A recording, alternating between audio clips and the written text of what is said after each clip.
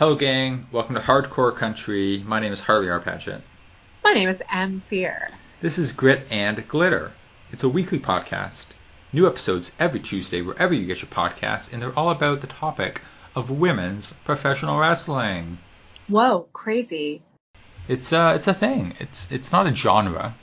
It's just folks of marginalized genders wrestling.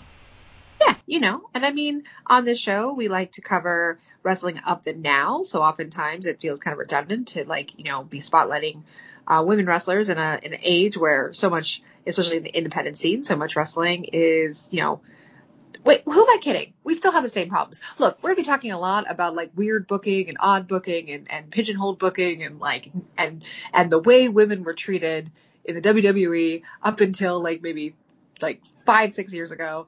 But let's cut the crap. We still have an issue of getting women on cards. We have an issue of getting women more than one match on AEW Dynamite. We have an issue of getting women on more than one token match on your average indie show. Some of my favorite indies that were reliable about having women presence consistently on each of their cards have just had shows that there were virtually no women featured. I wanted to go into this with aren't things so much better now? And yes, some things are considerably moved along, but man, do we still have a lot of the same problems. Every couple months on this podcast, we do a special episode in our series Living Legends. This is a series that we conceived last year to essentially give some of these women their flowers while they're still with us, while they're still wrestling, to let you know why these people are so good, so great, where they came from, everything they've gone through, and why you need to be paying attention to what will likely be the last few years of their careers. Previous stars of this series include Veda Scott, Mercedes Martinez, Jazz, Gail Kim. This week's episode is about your new Impact Knockouts champion, Mickie James. Not her first time on that particular rodeo, but yes, recently reclaimed title holder Mickie James. Harley, I gotta ask you, before we dive in, were you that familiar with Mickie James, the full extent of her career before, doing this deep dive into her history? I'm not well acquainted with TNA at all. I don't think I watched TNA in its X Division, AJ Styles, Christopher Daniels heyday. I don't think I watched it at all during the Hulk Hogan, Eric Bischoff era. So whenever we do a series like this and the woman in question goes to TNA for an extended period of years, it's a blank spot for me. I don't know if I've seen any Brooke Tessmacher matches in my life. There are a lot of women. Madison Rayne is a name that I know, haven't really seen much of. That's always a dark spot for me. WWE style, yes, I knew everything from Mickie on this list, but also stuff like the infamous LayCool feud. I haven't seen this footage in 10 years, 11 years. I watched it back then in the day and I haven't gone back and revisited it since. Yeah, I mean, aside from what I knew a little bit about, her time in TNA and just having understanding that she had been a part of WWE during a time that I definitely wasn't watching consistently, I really didn't know much about Mickie James aside from her recent couple, her recent year, 2 years of renaissance. So this was a really fun introduction. In some ways, it was a really informative one because, man, if I got emotional last week, I had not known the extent of what she had been through with certain storylines in WWE. And so if I had had that context last week watching that match against Jordynne Grace and then having to talk about it, I think I might have been even more emotional, if that's possible.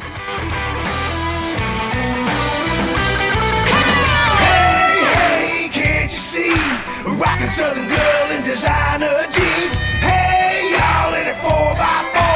Diamonds in her heart, country to the core. Hardcore country. Backwoods or uptown. Hardcore country. Mickie Laree James is born August 1979 in Richmond, Virginia. Her dad's a landscaper and a wastewater treatment worker. Her mom's a teacher and a real estate agent. They have Mickie, they have a sister, and then they divorce. Mickie's parents end up remarrying, and so she ends up with an additional half-sister, half-brother, and 3 stepbrothers. She spends her childhood in the small town of Montpelier, Virginia.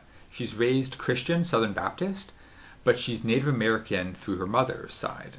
They are part of the Mattaponi tribe, which are a smaller part of the Powhatan tribe, which is obviously well known to Disney fans as being Pocahontas' tribe. Mickey is a descendant, a part of Pocahontas' tribe. Her grandma grew up on the res, and her mom also spent part of her early life there. And she starts to explore this Native American side of herself later on in life. But as in her childhood, what it really translates to is grandma also has a 47-acre horse farm where Mickey spends a lot of her time. At the youngest age of 4, she's learning how to ride, she's learning equestrian sports, and horseback riding, being out in the hardcore country, really becomes a part of her for the rest of her life. She plays violin for 5 years through middle school and high school, which really gets her interest in music going on from a young age as well. And she's interested in singing, but she doesn't have the confidence to get up in front of people and perform. Ironically enough. Throughout high school, she's a horse girl. We've all known a couple of horse girls in our middle school days. Oh yeah. Mickey's a horse girl, and she intends to pursue horse training as a career because she knows that without a scholarship, college isn't going to be an option. That's not affordable. Throughout all of this, she's also a wrestling fan. Her and her dad have been watching wrestling together since she was a young kid. She's a fan of Ricky Steamboat, Randy Savage, Ric Flair. Honestly, whenever we do one of these Living Legend episodes and we do some research into women wrestlers from this time period in the early 2000s, 2010s, it feels like Ricky Steamboat, Randy Savage are always 2 names that come up. I mean, they were the biggest names in wrestling during when she would have been coming of age, or like some of the biggest names. But I can definitely see the Steamboat, especially for her. I can see that influence as far as like the type of character arc that she has often played, like especially in her, like, in when she was, in the first probably 10 years of her career and first like 10, 15 years of the career. So like, yeah, it makes a lot of sense. But again, like these are just big names. I mean, like these were influential across the board. Sure, but you hear guys like the Young Bucks talk about how much they loved Hogan. Or you hear guys talk about Shawn Michaels. The women, it feels like, are always talking about Savage and Steamboat. I never hear any of these women talk about how much Ultimate Warrior influenced them, or how much they wanted to be Earthquake, or Dino Bravo. But yeah, you have a point though, because Trish Stratus obsessive fan Mickie James, there's some Randy Savage in there. Sure. There's some crazy eyes Randy Savage there. Yes, absolutely. I think, not to say that Savage and Steamboat are playing feminine characters, but I think the characters they're playing can translate into a feminine version, maybe a little bit easier than, say, like an Ultimate Warrior archetype, at least for wrestling of that time. So out of high school, with college not really an option, at the age of 20, one of Mickey's friends suggests that she apply to a wrestling school in DC. She ends up joining, actually, Kaida Pro Wrestling out of Virginia.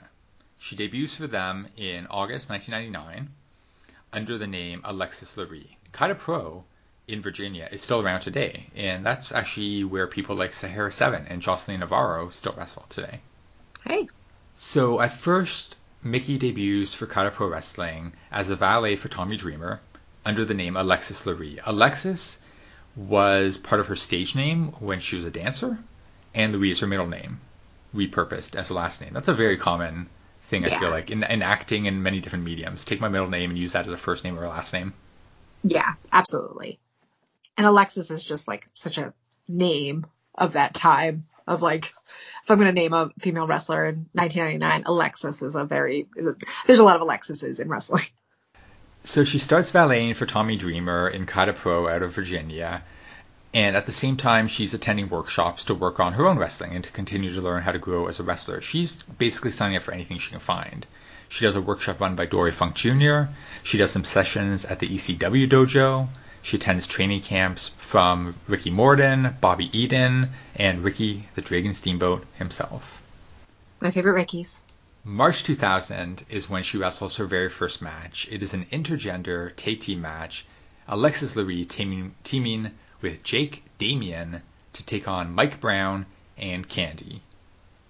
Oh. That's all I have. I can't find any info on these other three people. I was going to say, did Jake Damian or Mike Brown or Candy become anyone of major note? Not according to Cage Match. Apologies to Candy. Oh, Candy, we hardly knew ye. Alexis Lurie is wrestling for Kaida Pro. She's wrestling on other independents throughout Maryland, Delaware, New Jersey. This is 2001, 2003. Obviously, independent wrestling doesn't pay a livable salary, so she waitresses at Olive Garden as well. And she also poses nude for a couple of magazines, including Naughty Neighbors and Lake Show. All of these photos are online now. I don't know. I haven't really heard her speak too much today about the photos or about that time period. I don't know if she's embarrassed by them now or if she just owns it and feels like, I need the money. I was young. It is what it is. I couldn't really find any commentary from her about this. But internet being internet, they are everywhere. I mean, I'm sure that there was a point in time where in her career where people maybe used that history against her, but like in today's landscape of performers utilizing their bodies in whatever ways and selling them under their own agency, I really hope that she can look back on that and, understand the choices she made were the choices she had to make at the time.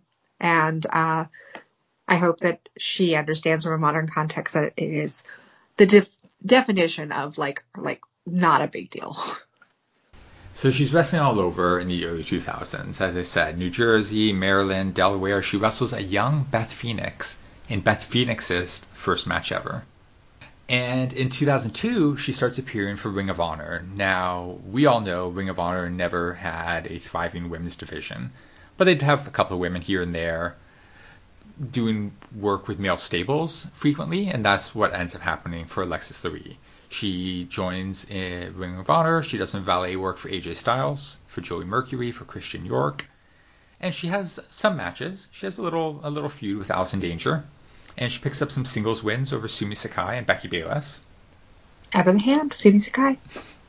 And at the same time, she also debuts for Total Nonstop Action, because ROH and TNA have a working agreement at this time too. They share a lot of the same talent. Styles is a TNA guy, but he's wrestling for ROH. CM Punk's an ROH guy, but he's wrestling for TNA, vice versa. So TNA launches in 2002, and for those who forget, they started with weekly pay-per-views. That was their format. Once a week, a pay-per-view for the NWA's new promotion, Total Nonstop Action. Alexis Lurie appears on the very first TNA pay-per-view ever, June 2002, just to be announced that she's going to be competing next week in a lingerie battle royal. It's 2002. Well, it's 2002. Guys, it gets worse. So she ends up wrestling on the very second TNA show ever. It's June 26, 2002, NWA Total Nonstop Action number 2. It is the Miss TNA Lingerie Battle Royal. It's Taylor Vaughn who wins the Battle Royal, but Alexis is in there mixing it up with women like Daphne and Francine and a bunch of other people who haven't stood the test of time. Yeah, I mean, this is 2002, so we're still in the dust of, we're still really in the dust post ECW era. So some of these names would have been like late era ECW regulars, and that includes some of the women. So a lingerie battle royale is not out of the realm of what might you've seen in late era ECW when it came to their women's content. Yeah. So Alexis does the lingerie battle royal, and then she dips out of TNA, goes back to ROH, does some stuff there for 9 months. She will return to TNA the next year, early 2003, and this time she's back fully clothed for some actual wrestling matches. She teams up with Amazing Red, and the two of them have a little feud with Trinity and Kid Cash. And as wrestling is wrestling, this kind of spins and splinters off into her having a singles match with Trinity. It's TNA number 39, April 2nd, 2003. It is Alexis Lurie versus Trinity, the first match on our watch list. Again, it's 2003, so we've got bikini-clad cage dancers on the stage. We've got Alexis Lurie in black leather pants, a skimpy top. She's looking the skinniest I've ever seen her. I mean, it makes sense. She's like 22, 23. Yeah, she is she's a baby at this point, but like this is the smallest we see her in any of this. She's got red lipstick. She's got her hair slicked back, and she's the heel. I'm judging based on the crowd reaction to Trinity, at least. Yeah, I think I actually could not tell. It definitely felt like Trinity was a babyface because the crowd was loudly behind her. They're chanting for her, and Trinity did like some significant like babyface, like crowd pleasing moves. She does a tilt whirl head scissors. She does a tornado kick. She does moonsaults. Like this is all that's stuff that the crowd's going to cheer for. Yeah. Okay. Lurie, she does some things. She does a lot of kicks. That's the other thing I have to contextualize for myself. Is I'm like, it's 2003. A lot of women's wrestling at this time was you watch a match and it's just you kick each other a bunch. You hit some clubbing blows to the back, a chop, maybe a clothesline. There's not really a lot of moves beyond that for women's wrestling. I mean, it's better than the old Moolah playbook, but yeah, it's still fairly simplistic. Although I like the straightforward style that Mickie works throughout most of her career. I mean, she still uses versions of those moves. They're just polished and perfected. But like, what I really like about Mickie's style is that it reminds me kind of classic UA wrestling. There's a lot of it that like, she goes for like a half crab and it's like, it looks really good. She's got great form, but it's basic. It's fundamental. Despite the cage dancers, despite the fact that we had a lingerie battle royal 9 months earlier, I was impressed at how professional and respectful Mike Tenay and Don West were on commentary. There was no sort of Jerry Lawler mannerisms here, no Vince McMahon like dismissiveness of the women. They called this like a straight wrestling match. They treated the women with so much respect. Absolutely.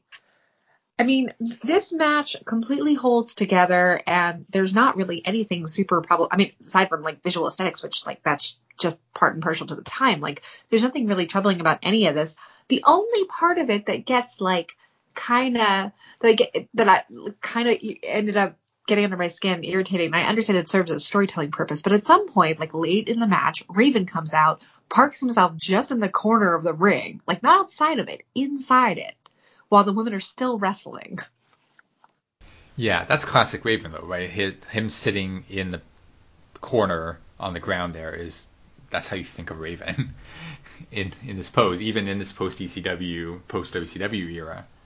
Yeah, and again, like it serves a story because he's recruiting Lurie, but like it's still like, I don't know, there's something about him doing that in particular to a women's match that like kind of I didn't love.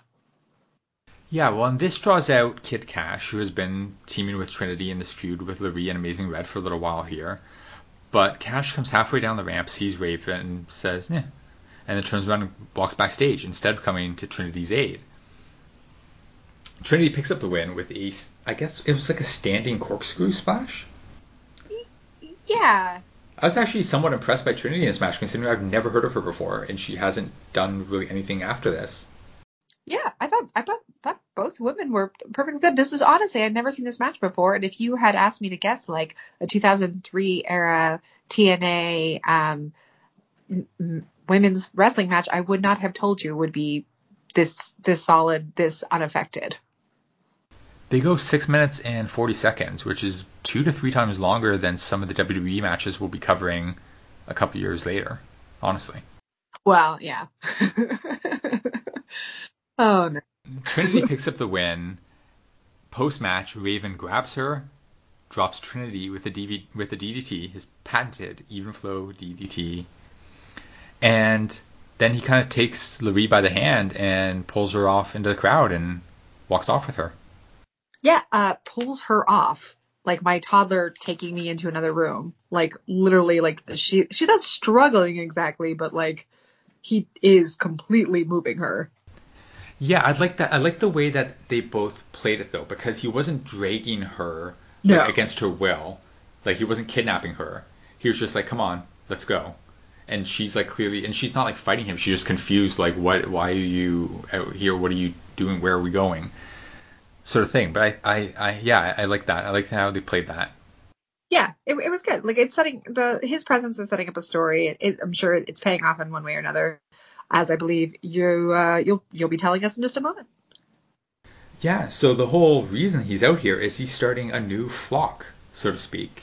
He's starting a new group that he's going to call the Gathering, and Alexis Louis is the first member, which is always very cool. For like a woman to be the first member of an otherwise all-male stable, for her to be the first recruit, and I don't know, maybe they would have gone that way down the line and made it a romantic thing, but in the time that Louis is actually in the Gathering in TNA, she's not Raven's girlfriend. She's not there as his love interest. That's not why he's recruiting her. He's just recruiting her because he's like, oh, this chick looks sick as hell. She's a good wrestler. Okay. Yeah, that always to me gets a faction off to a decent start. She wasn't their first recruit, but back in the early days of the Dark Order in AEW, when they were like randomly recruiting occasional jobbers, and they did the whole thing with Anna Jay, and Anna Jay getting beaten in her first like televised match against Abaddon, and then the Dark Order recruited her. Like that was really early on in that faction. Like they'd only done like one other recruitment, I think, maybe two. And so it was like, okay, cool. We're establishing early on that that this faction in particular is going to have both men and women's talent, which is, I mean, my stance on that. So I'm always more interested when that happens. So Raven recruits Alexis Louis. Shortly afterwards, he recruits Julio De Niro as well. And then a little while later, he recruits CM Punk into the Gathering. The Gathering is complete. Julio and Punk essentially play like Raven fanboys. Like they're hugely obsessed with Raven. They think he's so cool, and they just like want to be a part of him and do whatever he wants. And this leads to De Niro and Alexis Louis teaming up a couple of times. They team up and they take on Daisy Hayes and Matt Sydal in a traditional tag match. And we also get Alexis Louis and Julio De Niro taking on Jeff Jarrett in a 2-on-1 handicap Clockwork Orange House of Fun match. This is Raven's patented balls to the wall, weapons, anything goes match. But this time it's Julio De Niro and Mickie James versus Jeff Jarrett in a handicap match. What would have come next, where the Gathering would have gone, what this could have done for Alexis Louis, we'll never know, because as soon as this starts to get going, she gets signed by WWE. So Alexis Louis has been sending tapes and letters and faxes and carrier pigeons to WWE for years. She wants to go to WWE. She grew up watching WWE. It's the dream. She thinks she'd be good for them. She's pushing, she's reaching out. Finally, in August of 2003, they sign her. They say, we'll pay you $500 a week, and we're going to send you to Ohio Valley Wrestling, our developmental territory. So Alexis Louis debuts on OVW television. She keeps the name Alexis Louis, but they tell her, quote, drop the country accent because, quote, it makes you sound ignorant. She doesn't realize she has an accent, a Virginian accent. She doesn't think it's that prominent or noticeable, but they give her that note, hey, you sound ignorant, and so she works on it. I don't know that it ever really took. For the best, honestly. In OVW, she spends 2004 wrestling women like Gail Kim, Melina, Jillian Hall. And then, interestingly, in 2005, she's entered into a tournament to crown a new OVW television champion. This is a mixed gender tournament with intergender matches. It's OVW, but it's WWE's developmental territory, so it's technically WWE intergender matches. Bizarre. She beats Mike Mondo in the first round and then gets decimated, just like total squash from Bobby Lashley in the second round. It's like a 30-second match. She hits a power slam and it's over. That's, I mean, it's kind of what I would expect if it's a Mickie James versus Bobby Lashley match, but still, this is kind of fascinating to me that this happened at all. Oh, and many, many years later, they would team together during that infamous mixed match challenge that they did on Facebook Watch. So that's a fun callback. Oh, yeah. Interesting. Who knew that history? See? We're all learning something tonight, ladies and gentlemen, and folks and peoples. So Alexis Lurie is in OVW from 2003 to 2005. She spends most of 2005 feuding with Beth Phoenix, her old stomping ground mate from the Indies, up until the fall of 2005 when she finishes up with OVW and heads to Monday Night Raw. She's been in OVW for 2 years, and arguably she hasn't needed to be there for 2 years. Not like some of these, like when they hire the models and they bring them in and they have no experience. Even Trish Stratus came into WWE, never wrestled a match before. She was a fitness competitor. James came in already seasoned. She was ready to go. Yeah, and not just seasoned, but also she'd also already been on television essentially. So like it wasn't even about like taking a wrestler from the strict independence and making sure that they're TV ready, because like she'd already done that. So for the 2 years she's been in OVW, she's been slated to be called up to Raw and SmackDown multiple times. But each time it ends up not happening. They say that she passes all the check marks that they're looking for in terms of like in-ring skills and look and wrestling abilities and all that. They just don't have a story. They can't find this story for her that they want in order for her to debut. So she starts pitching ideas. She says she pitches dozens and dozens of ideas, and she's like, oh, finally, they liked idea number 39. What if I come up and I play like this obsessed like fan, which is not a far cry from what her friends Julio and CM were doing with Raven in The Gathering. Her idea is, what if I play this obsessed fan who like befriends and then stalks Lita? Lita and I are friends. We already know each other. We've met before in the past, and we get along well, so that could be fun. But at the time, Lita's a heel on the main roster, so they feel like, I don't know if this story would really work with you, like being a fan of this heel, and then you guys working. But we like the idea. We're going to make it Trish Stratus instead. Trish is the biggest star in the women's division at this point. She's already a multi-time champion. She's the most popular babyface in the company, so Alexis Lurie has no complaints about this. She's like, okay, yeah, great. Make me, put me in the story with the number one woman in the division. So she debuts on Raw October 10th, 2005 as Trish Stratus mega fan Mickie James. Why they chose to drop Alexis Lurie after using the name in OVW, and why they chose to have her wrestle under her real name, I haven't been able to find. Because I was curious about that during the Gail Kim episode as well. Was why was Gail Kim allowed to wrestle under her real name when everybody else gets a name change? Victoria, Jazz, Trish Stratus, Beth Phoenix. These aren't their real names. So why do Gail and now Mickie, why do they get to keep their names?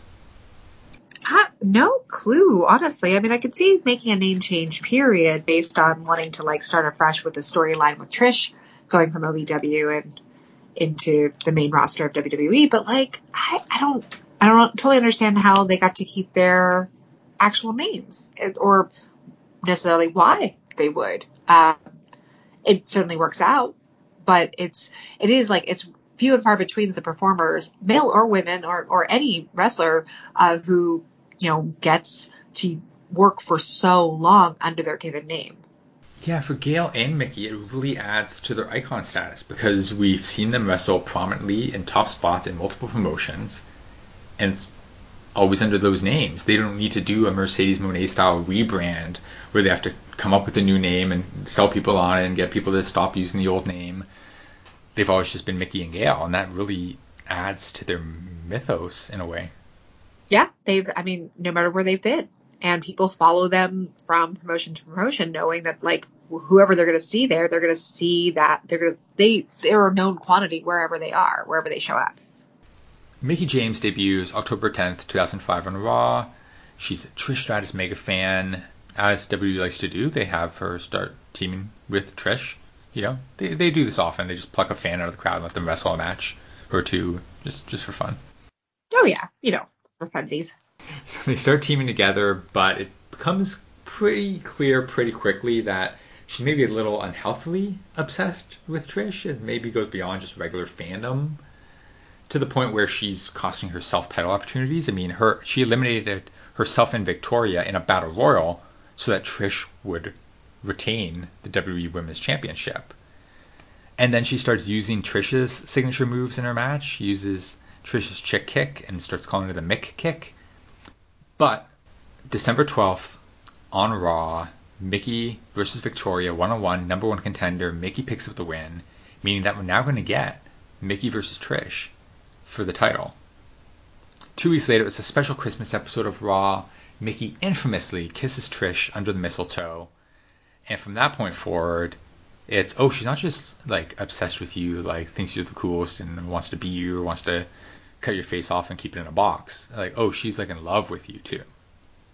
Yeah, it's definitely like upping the ante, single white female style. They get their match. It's January 8th at New Year's Revolution. Trish defeats Mickie to retain the title. But that's not like the end of their partnership. Mickie's still hanging around. She's still being clingy. Trish is really uncomfortable at this point.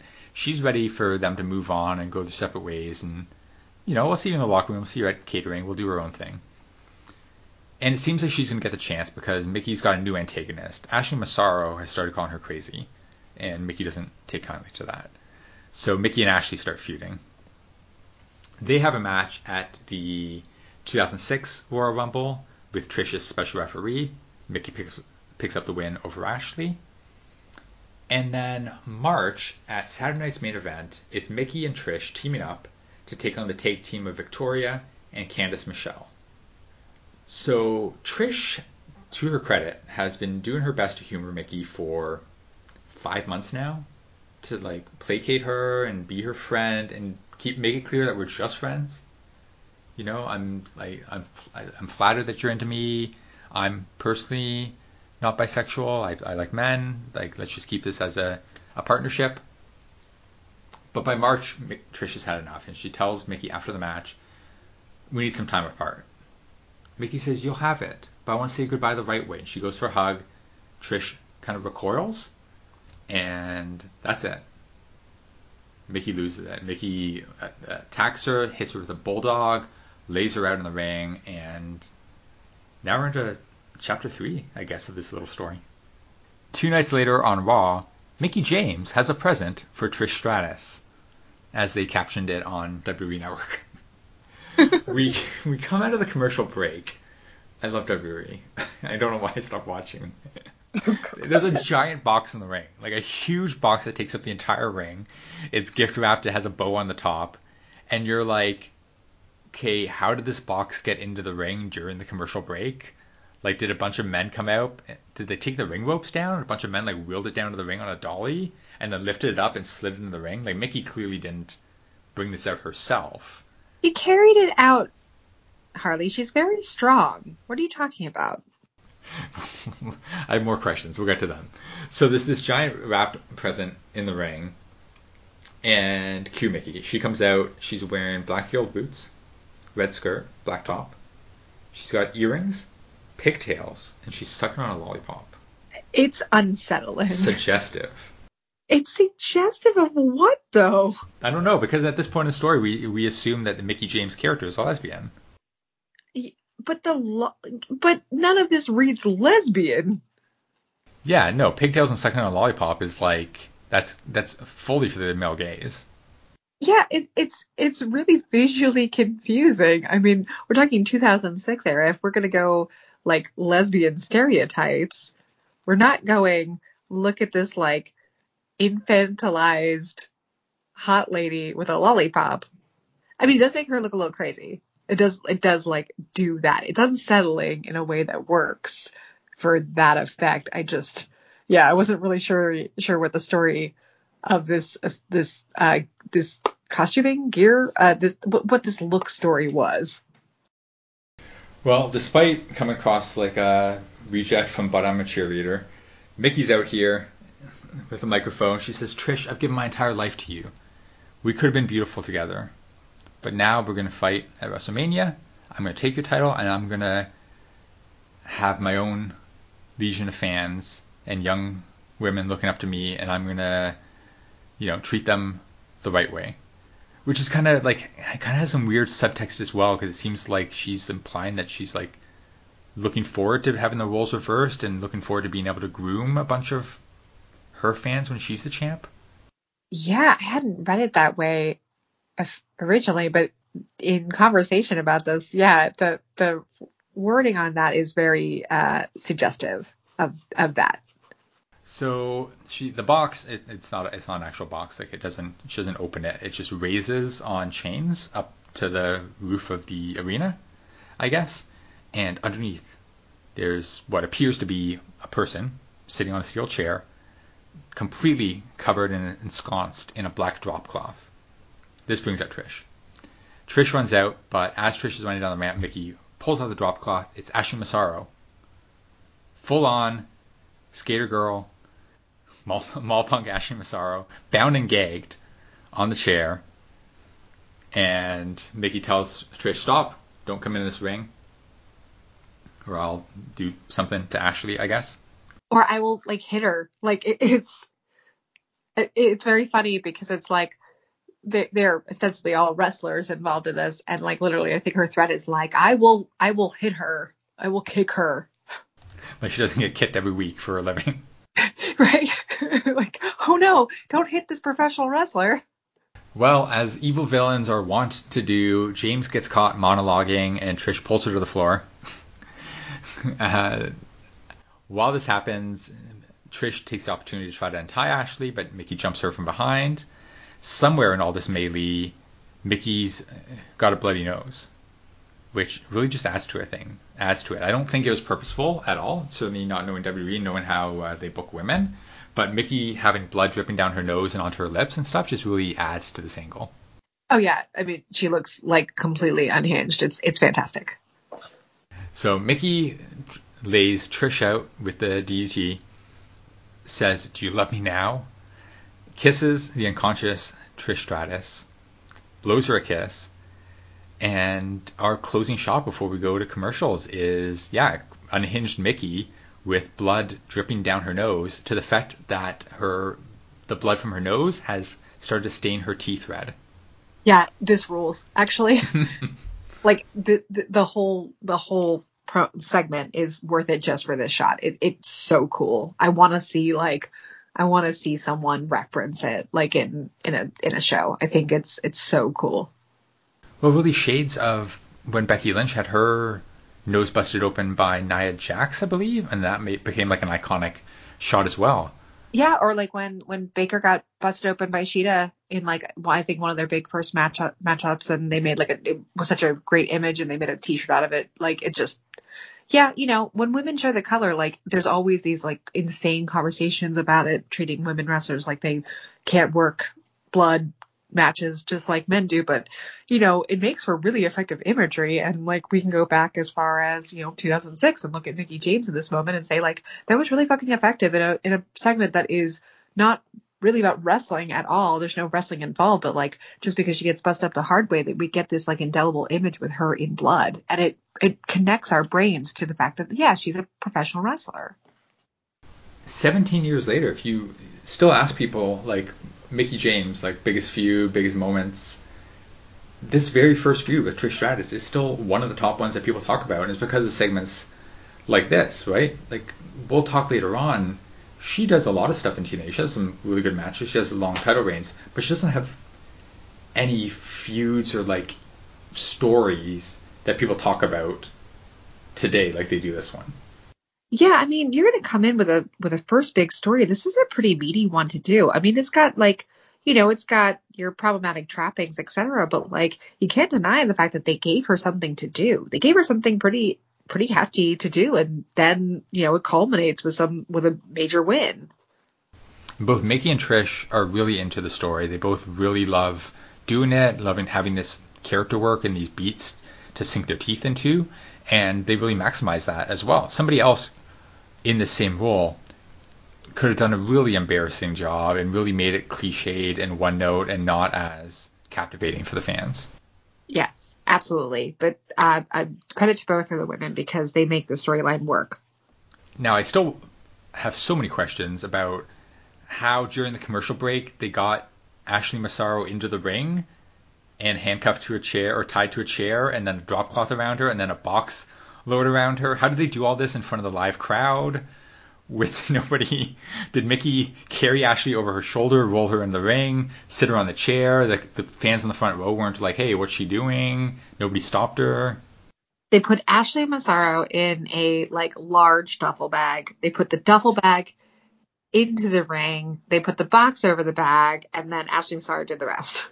This takes us into WrestleMania 22, April 2006, Mickie versus Trish for the WWE Women's Championship. When we had Jason Norris on the show last year to talk about the Women of WrestleMania, his book, he said this was the first great women's match at WrestleMania.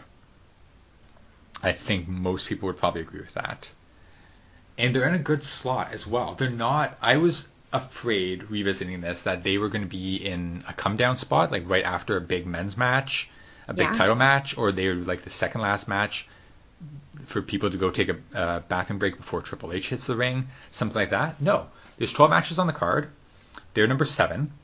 So, later in the night, but not the last, not second last, not like sandwiched between two other ones. And they're actually following Booker T and Sharmell versus the Boogeyman. So, if anything, that's a come-down match, and this is a bring-back-up match. That's like a comedy, goof 4-minute thing, and now we're into another real match on the show. Yeah, 100%. I was really impressed by the placement on the card for this match too, and it goes for, what? How long is this match? 8 minutes and 48 seconds, which is reasonable for this time period. Respectable for this time period. Is it gonna set any modern standards? No, but it is certainly something given the time period and given the state of women's wrestling as a whole, given the state of women's wrestling elsewhere in WWE. This is pretty impressive. I'm always happy to give Jerry Lawler's horrible commentary the attention it deserves when it does, but I'll give him some props here too, because early on in the match he draws a comparison between Mickie James and Mark David Chapman, John Lennon's killer. Interesting, yep. Who was also an obsessed fan who loved this person so much, and then that somehow turned into wanting to destroy them.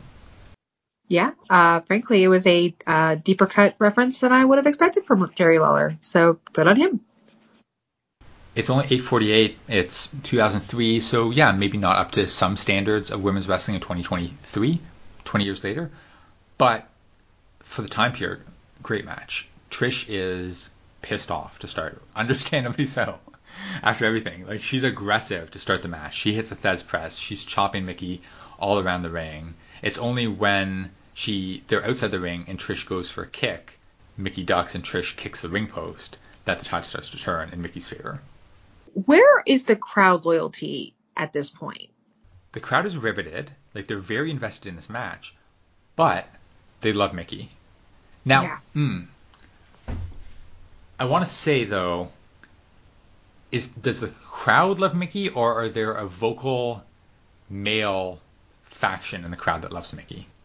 I think the crowd is into Mickie because, even in specific spots where, we get a big crowd response to her eventual win here, spoiler alert, we're in areas where that wouldn't necessarily pick up if they were based in one section or, diffused around the arena. So, I think the crowd is largely behind Mickie here, which I love because they're rooting for somebody who's her. She's actually not really the good guy here. Hey, there's a bunch of men in the crowd who saw this character who's obsessed with the WWE divas and wants to kiss them and just can't get over them. And they said, wow, I really like this character for some reason. I don't know why. She just speaks to me. I really relate to this insane fan who, when not given what she wants, romantically or professionally or anything, reacts aggressively and suddenly turns on the person that she adores. I don't know why. It really connects with me for some reason. Yeah, even late in the match, Trish hits a running powerbomb, which gets boos from the crowd because they're just so into Mickie. Like, they love what she's been doing over the past 5 months. Yeah, I did not expect the crowd to be behind Mickie. I did not. One thing that has been edited out of WWE Network and Peacock is there's a moment in the match, which you might not know about, where Mickie grabbed Trish between the legs and then licked her hand. But this has been edited out in subsequent airings and Mickie actually got in trouble for that backstage. They said that was too far. That fucking rules. I knew you'd like that. Mickie James is so fucking cool. Yes, I do. I think that's incredible. Thank you for sharing that. In the end, I believe there's one other edit out near the end as well, because right before the finish we get a quick, like, weird close-up of fans in the crowd, and then we jump back to the ring. I'm not sure what happened there, but in the end, Mickie ends up kicking out Trish's injured knee. She's been working over the knee and the leg all match, and then ends up hitting her with the Mick kick for the win. New champ. New champ. Coming out of WrestleMania, the feud must continue. The next month at Backlash, Trish gets a rematch. Trish wins, but via disqualification. Mickie purposely gets disqualified for choking her with a wristband. So Trish wins the match, Mickie stays the champ. And this continues into June 26th on Raw. One more match, Mickie beats Trish again to end the feud. And it will be the last time they ever face in singles competition. They never end up running it back. That's a shame, honestly, because it's rare to get a feud that works so magically. Yeah, but they got a good 8 months out of, not even. Yeah, 8 months, 9 months out of this feud, which is a lot for especially women's wrestling in 2003. Yeah, fair. And for whatever reason, following, apparently, like, I guess maybe Trish was an outlier, because after this, the Mickie James character is never shown expressing romantic interest in women ever again in any other company. She wasn't really bisexual. She was, like, just really into Trish Stratus. We've all been there. We all, straights, shout it out. Who's your one free card? Who's your one, like, oh, well, I'm not, but I would bend the rules for so-and-so. I don't know what that's like. I bend the rules for anybody. But, like, maybe you're out there and you're like, well, one stiff drink and a lonely night, I would definitely go home with so-and-so. You tell us. Maybe that was the deal with Mickie James's character here. Trish Stratus was just her, like, her one hall pass from her heterosexuality. Mickie holds the WWE Women's Championship for 4 months before losing it to a heel Lita that August on Raw after Lita hits her with the title belt behind the referee's back. And due to this, Mickie turns babyface. I mean, not just due to that, also due to the fact that the fans love her and can't stop cheering for her. They were like, well, we got to figure out something because these idiots are not reading the room here. So Mickie turns face. She starts feuding with Lita. And that November, at Survivor Series, November 2006, Mickie defeats Lita to win the title for a second time in Lita's retirement match. Lita would never wrestle full-time again after this.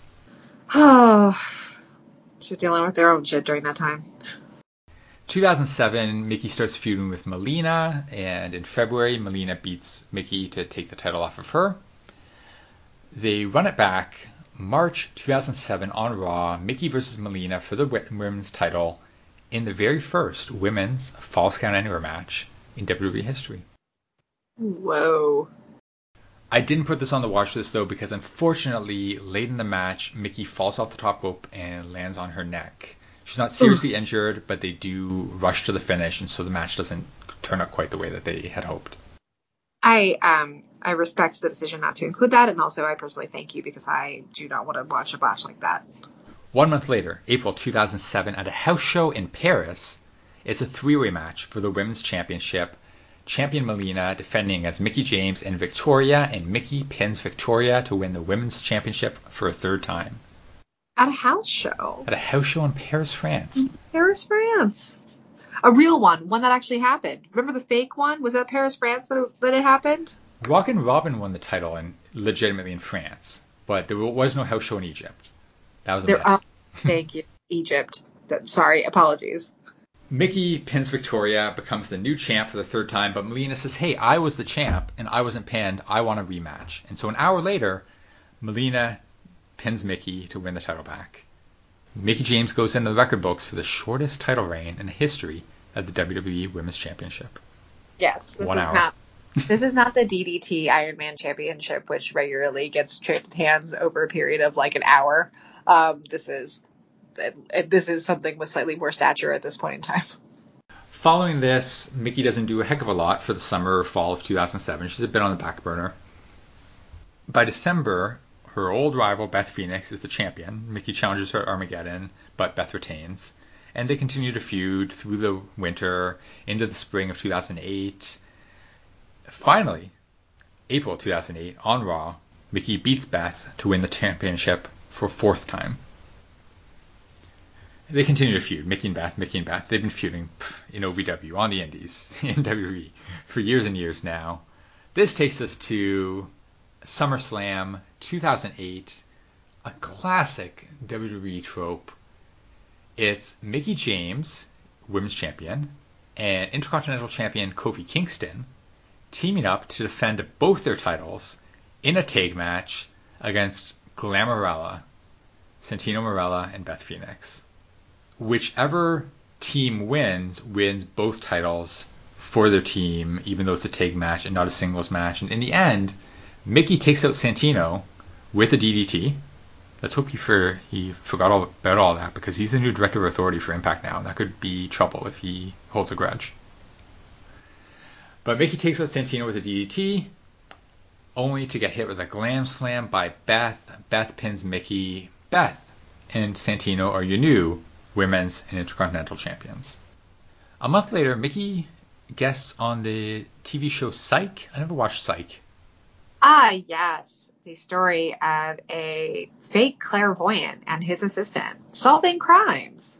Oh, okay. I know nothing about Psych. I assumed it was like a medical show or something. No. Psych was during, like, I think this is kind of crested now, but like USA, the I don't know if you have USA in Canada. Actually, that's an interesting question. It's a Canada network here. Do you have the USA Network? We don't have USA Network, but a lot of the shows air on other channels here. USA, as their tagline says, characters welcome. And this was during the like peak of the Characters Welcome era, where Psych was one of their like big like flagship shows during this point in time. So yes, it is a series about a man who solves crimes. He just has like a high amount of intuition and empath skills, high observation skills, but he's not actually psychic, but like he passes off as psychic powers to solve crimes. And yes, this is the 7th episode of season 3 called Talk Derby to Me that Mickie James features in. She plays an evil roller derby girl, I hear. Yes, Shauna and Gus, our main characters, help their undercover friend Juliet solve a string of robberies connected to a roller derby team, which she has recently infiltrated as their newest member. I have actually seen this episode. I didn't remember Mickie James being in it. Fall 2008 into spring 2009, Mickey's just doing the WWE women's division thing. You know, 1 week is a 10-woman tag. Next month it's a 6-woman tag. At the pay-per-view, it's a big 25-woman battle royal. Things like this. Nothing memorable, nothing meaningful. It's not until summer of 2009 that she starts to get back on track. July 2009, Night of Champions, Mickie defeats Maryse to win the Divas Championship for the first time. Her 5th singles championship in WWE. She holds the title for 3 months this time before losing it to Jillian Hall.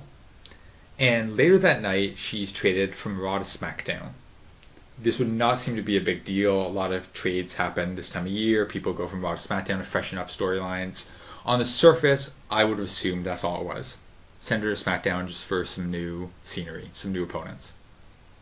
But no, she's told that she's being sent to SmackDown for disciplinary reasons. What are those disciplinary reasons? Well, rewind. In 2007, Mickie was engaged to a fellow wrestler, Kenny Dykstra. They were engaged for about a year and a half. That relationship ended, allegedly, when Kenny found out that she was cheating on him with John Cena. He talks about this a lot in interviews now, and he's clearly very salty still and very biased, so it's hard to take everything he says at face value. But this is what he says. It has been confirmed that her and Cena were involved in a relationship at some point around this time. The next alleged bit of news is that after Cena breaks it off with Mickie, she gains a bit of weight, and in order just to make life easier for John, not having his ex around, not having to see her, she gets sent to SmackDown. Mickie debuts on SmackDown October 23rd. She picks up a win over Layla, and as a result becomes a target of Layla and her partner, Michelle McCool. This whole storyline centers around Mickie's supposed weight gain. This reeks of punishment storyline. Yeah, that's the thing. This isn't Mickie pitching, hey, what if I do the storyline where I'm a crazy obsessed fan? This is men in the writer's room saying, hey, you know what would be a funny storyline? What if they call her Piggy James? They make a bunch of pig jokes every week, and they talk about how fat she is, and we can do something with food, and we can do like a Looney Tunes sketch, a little like animated Newgrounds sketch on the big screen, things like that. And they do. One week they do this like really like, for $1 million company, you're like, this is the best you can do. Just poorly animated video, Michelle McCool dressed like a farmer, and they have Mickey's face like superimposed on a cartoon pig, and McCool she's supposed to sing this parody of Old MacDonald Has a Farm, but it's like she's never heard the song before because she's so off the rhythm and like so like can't keep time with the song. Mickie gets a title shot. She challenges Michelle at TLC that December, but loses because Layla interferes. And we get more of these segments every week, just them calling her Piggy James over and over, leading into the next segment on our watch list, January 22nd, 2010 SmackDown. Michelle McCool and Layla throw a party. Out of the break, they cooler in the ring. They've got a table. There's a plate of cookies. There's a giant bowl of pudding. There's a bowl of punch. There are 2 cakes. 2 cakes felt excessive. Why 2 cakes? You have a baked pig, and then you have a sheet cake with a smaller pig on it. Because she's so fat, you have to have 2 cakes. Mickey's going to eat one of them by herself, and then you have one for the other people. I don't want to like tell the writers how to do their jobs here, even though this was absolutely awful and I like should have been written way better. But the funnier joke here is one giant pig cake, not like a whole thing of food. One giant pig cake is much funnier. Like a Fudgy the Whale, but a pig. Yeah, like if you're gonna do this, at least you have to try to make it comedically on point. Like if you're gonna make crass jokes like this, at least do it well. And it's so bad. It's so bad. So they say the party is a going away party because after tonight, Mickey's leaving SmackDown forever. It's not Mickie who interrupts though. It's Maria. Single name, Maria. Just Maria, looking radiant. She comes out, she calls him annoying. There's some back and forth between Maria and LayCool. It goes on too long, but I thought Maria was actually really good on the mic here. I was impressed for how much in her infancy she is. Yeah, I thought she was great on mic. And like, I know this is like reducing a female performer to like pure visuals here, but like, has this come up in conversation when we've talked about Maria before? Like, a ridiculously stunning human being. Like, ridiculously stunning. And it's embarrassing, honestly, because like she's in there and she's like not even trying and she's like beyond gorgeous. And I'm sorry, but Michelle and Layla look like just like the worst mall versions of themselves in this promo, in this segment. We know Mickey's obviously going to come out eventually to tie things up and presumably set up a tag match for next week or something. So we're waiting for Mickie to come out. I'm watching this segment by itself in 2023. I didn't watch every week of TV leading up to this point. I read about what happened, and then I'm jumping in here to watch this one segment for context for the purposes of this episode. So I don't know what Mickie looks like at this point in time. All I know is that she's supposedly put on some weight and that they've been calling her Piggy James for, this is January, for 3 months now. they've been doing this. So I'm expecting Mickey to walk out through the curtain, and my reaction in 2023 to be like, okay, yeah, she put on like 3 pounds, like 5 pounds, like you can tell, but who cares? Like, she still looks great, she still looks amazing, she's still like average or below average. Instead, she walks out, and I'm like, the hell? She looks exactly the same. She looks exactly the same. She looks the same as she did last year. She looks the same as she does today in 2023. But what are they talking about? Yeah, I mean, she looks perfectly fit, like perfectly fit. She's the exact same weight as Layla. For other things, like if they want to do like, and I guess they could have the commentators point that out to be like, oh, look what a hypocrite Laycool is. Like, she looks exactly the same as them. But it's so weird. Yeah. I mean, Michelle McCool is ridiculously skinny, and like this is peak low rise era. So like both women's like pants are just above their crotch line. So it's like pure like skinny waist, completely flat. Mickey has and had and continues to have the tiniest bit of belly, like the tiniest bit of belly, like in your best era of fitness. You had a bigger belly than this. Like, I'm talking to people who aren't Harley, who is stick thin. Tiniest bit of belly, but she's always had that. Like, from even her earliest days, like the tiniest little bit. So like, that's there. Other than that, she, like, there's nothing to distinguish her between her body and their bodies. Like, she's also a female wrestler who, has a bigger and broader chest than other like female wrestlers of that era, but like, that this was not uncommon for women to have, you know, either women wrestlers during this era to either have by choice or to be cajoled into boob jobs. So like, that isn't rare either. There's no distinguishing her body versus her undesirable body, coded undesirable body, versus their apparent desirable bodies. None of this, like visually, none of this makes sense. From a 2023 lens, none of this makes any kind of sense. Doing a story where the heels bully another woman and call her fat and make fun of her would arguably be in bad taste if they did it with Awesome Kong or Piper Niven.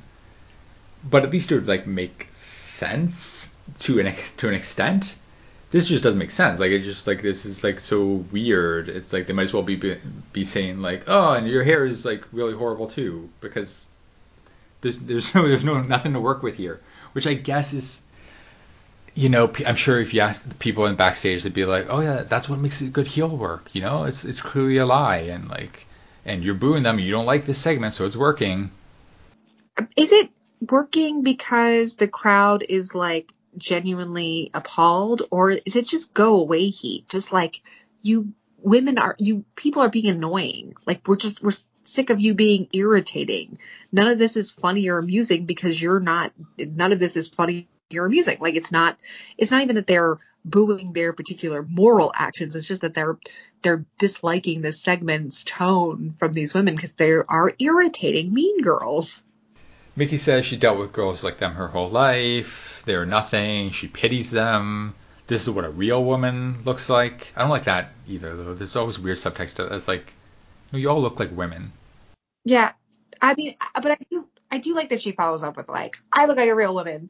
Like, Maria looks like a real woman, which is bullshit. Maria is like a goddess given from on high. Like, that's not, that no one looks like Maria Kanellis. But that, like, the audience, they are real women. And like, I kind of like that. That's like, if you're going to be a face, like, that's a good cheesy face thing to do.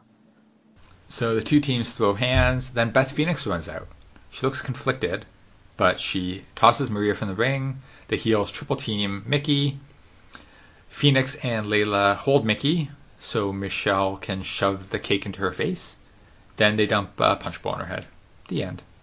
The end. Again, you have 2 cakes. Why? You're only going to use one of them. The much bigger pig cake would have been much more effective. I'm just saying, if we're really going to have this segment, you should have done it well.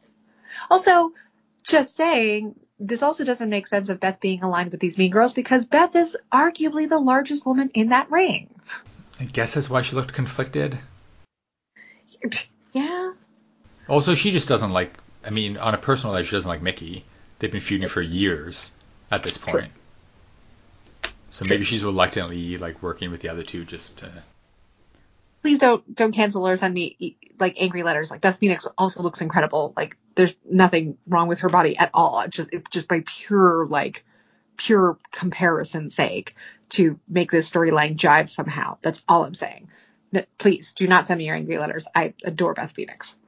As if this one wasn't bad enough, the next week on SmackDown, Michelle issues an open challenge for her title, and it's answered by Layla. She's wearing a fat suit with Mickie James's ring gear over top and a little pig nose. She comes out eating a donut, and they have a little comedy match. Michelle pins, quote-unquote, Mickie.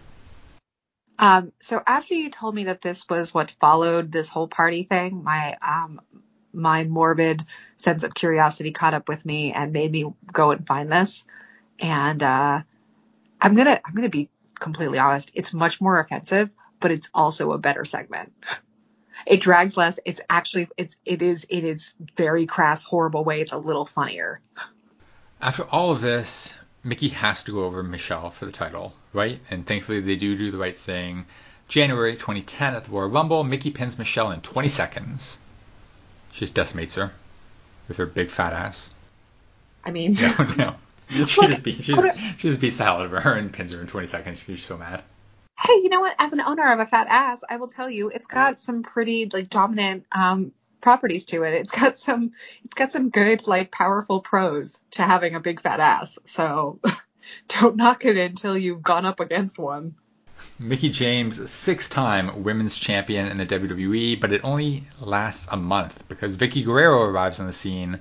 She is going to help LayCool, and they help Michelle steal the belt back 1 month later. Vicky Guerrero, how dare you? This is followed by WrestleMania 26. It's just another 10 women tag. WrestleMania this time was always just like take every woman and shove her in one match. And then April 23rd on SmackDown, Mickie and Beth finally turns face and stands up against LayCool. Mickie and Beth team up to take on LayCool in a tag team action. LayCool pick up the win here, April 23rd, 2010 on SmackDown. Unbeknownst to Mickie at the time, it's her final WWE match. She films it and she is released from the company a day before it airs. They tell her, we're moving in a new direction with the women's division. And also, remember that time you were late for a bus on the European trip? That was the last straw. It's the worst getting those type of reasons for firing when you know the reason is just like, we ran out of ideas and we're not invested in any of you enough to like make ideas. So bye. Instead we're going to give you some weird bullshit thing that you're going to feel vaguely guilty about, even though you know it's bullshit. I just hate that. It happens all too much in regular normie people lives. I hate it regardless. This is the period that leads right into the full-on Divas era where they stop hiring independent wrestlers for the women's division. They just start hiring models and fashion stars and train them to be wrestlers instead and train them to do like 3-minute matches. So it does coincide with that, but then one also can't help wonder, this whole Mickie James storyline, this whole storyline with her being sent to SmackDown was arguably punishment for hooking up with Cena and that relationship not turning out. So we have to wonder if we can draw a straight line from, Cena dumping her to her getting released less than a year later. I mean, the Divas era would become to be defined by, a lot of women, but especially among them, people involved with John Cena. So it pays to be in with John Cena and does not pay to be out with John Cena. In amongst all of this, Mickie is named PWI Woman of the Year 2009. She lands number 1 in the PWI Female 50. It's the second year for the Female 50. The first year, Awesome Kong won, so Mickie is now the first WWE woman to win the PWI Female 50. And following her dismissal, Michelle McCool will win the award next year in 2010. Oh, great. Also, Mickie James, to their credit, is named Most Disgusting Promotional Tactic for 2009 by the readers of the Wrestling Observer newsletter. To the credit of Meltzer's readers. Oh my God. You've done something wrong when you get like a bunch of dudes being like, this was offensive. In retrospect, Mickie says, I think somebody thought I was fat and they thought it was funny. They thought I gained a few pounds. They had no idea what was going on with me personally. They thought they had an idea of something else. It was, let's humble her. Let's kind of devalue her a little bit, and then let's cut her loose because she thinks too highly of herself, or whatever the case may be.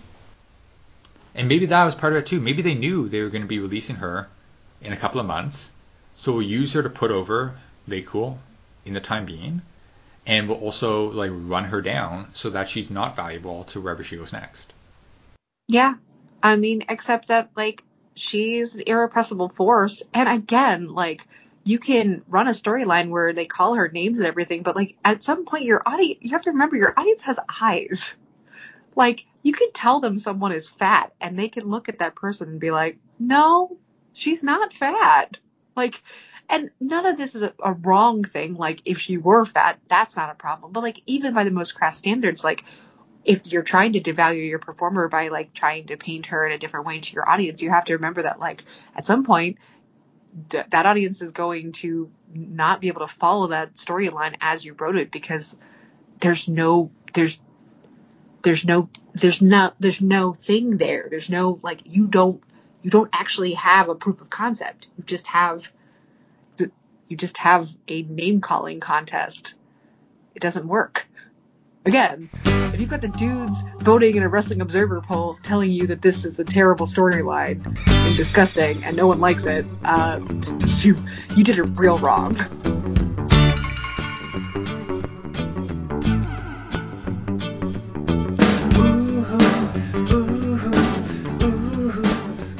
As always, you can find us on Twitter, Instagram, or Patreon at Grit Glitter Pod. If you support us on Patreon for $5 per month, you get access to the Grit and Glitter archives, old episodes of Season 1 of Grit and Glitter from 2019. You also get bonus podcasts like Women's Wrestling Entertainment. This is an ongoing series Emily and I do where we cover the history of women in WWE in chronological order. There are 9 episodes up already. Starting, episode 1 covers the birth of women's professional wrestling in America. We start back in the 1890s with the very first women's wrestling champions, and we continue on from there. 9 episodes are available already, taking us up to the summer of 1989, and there's another 10th episode coming your way in the next month or two, which is going to chronicle the start of Monday Night Raw. In the meantime, you can join us back here on the free podcast feed this Thursday, 2 days' time, for a special bonus episode. It is Living Legend Mickie James Part 2. In the second part of our biography, Mickie goes to TNA, she starts a country music career, she gets married, and she wins a lot more championships. See you then.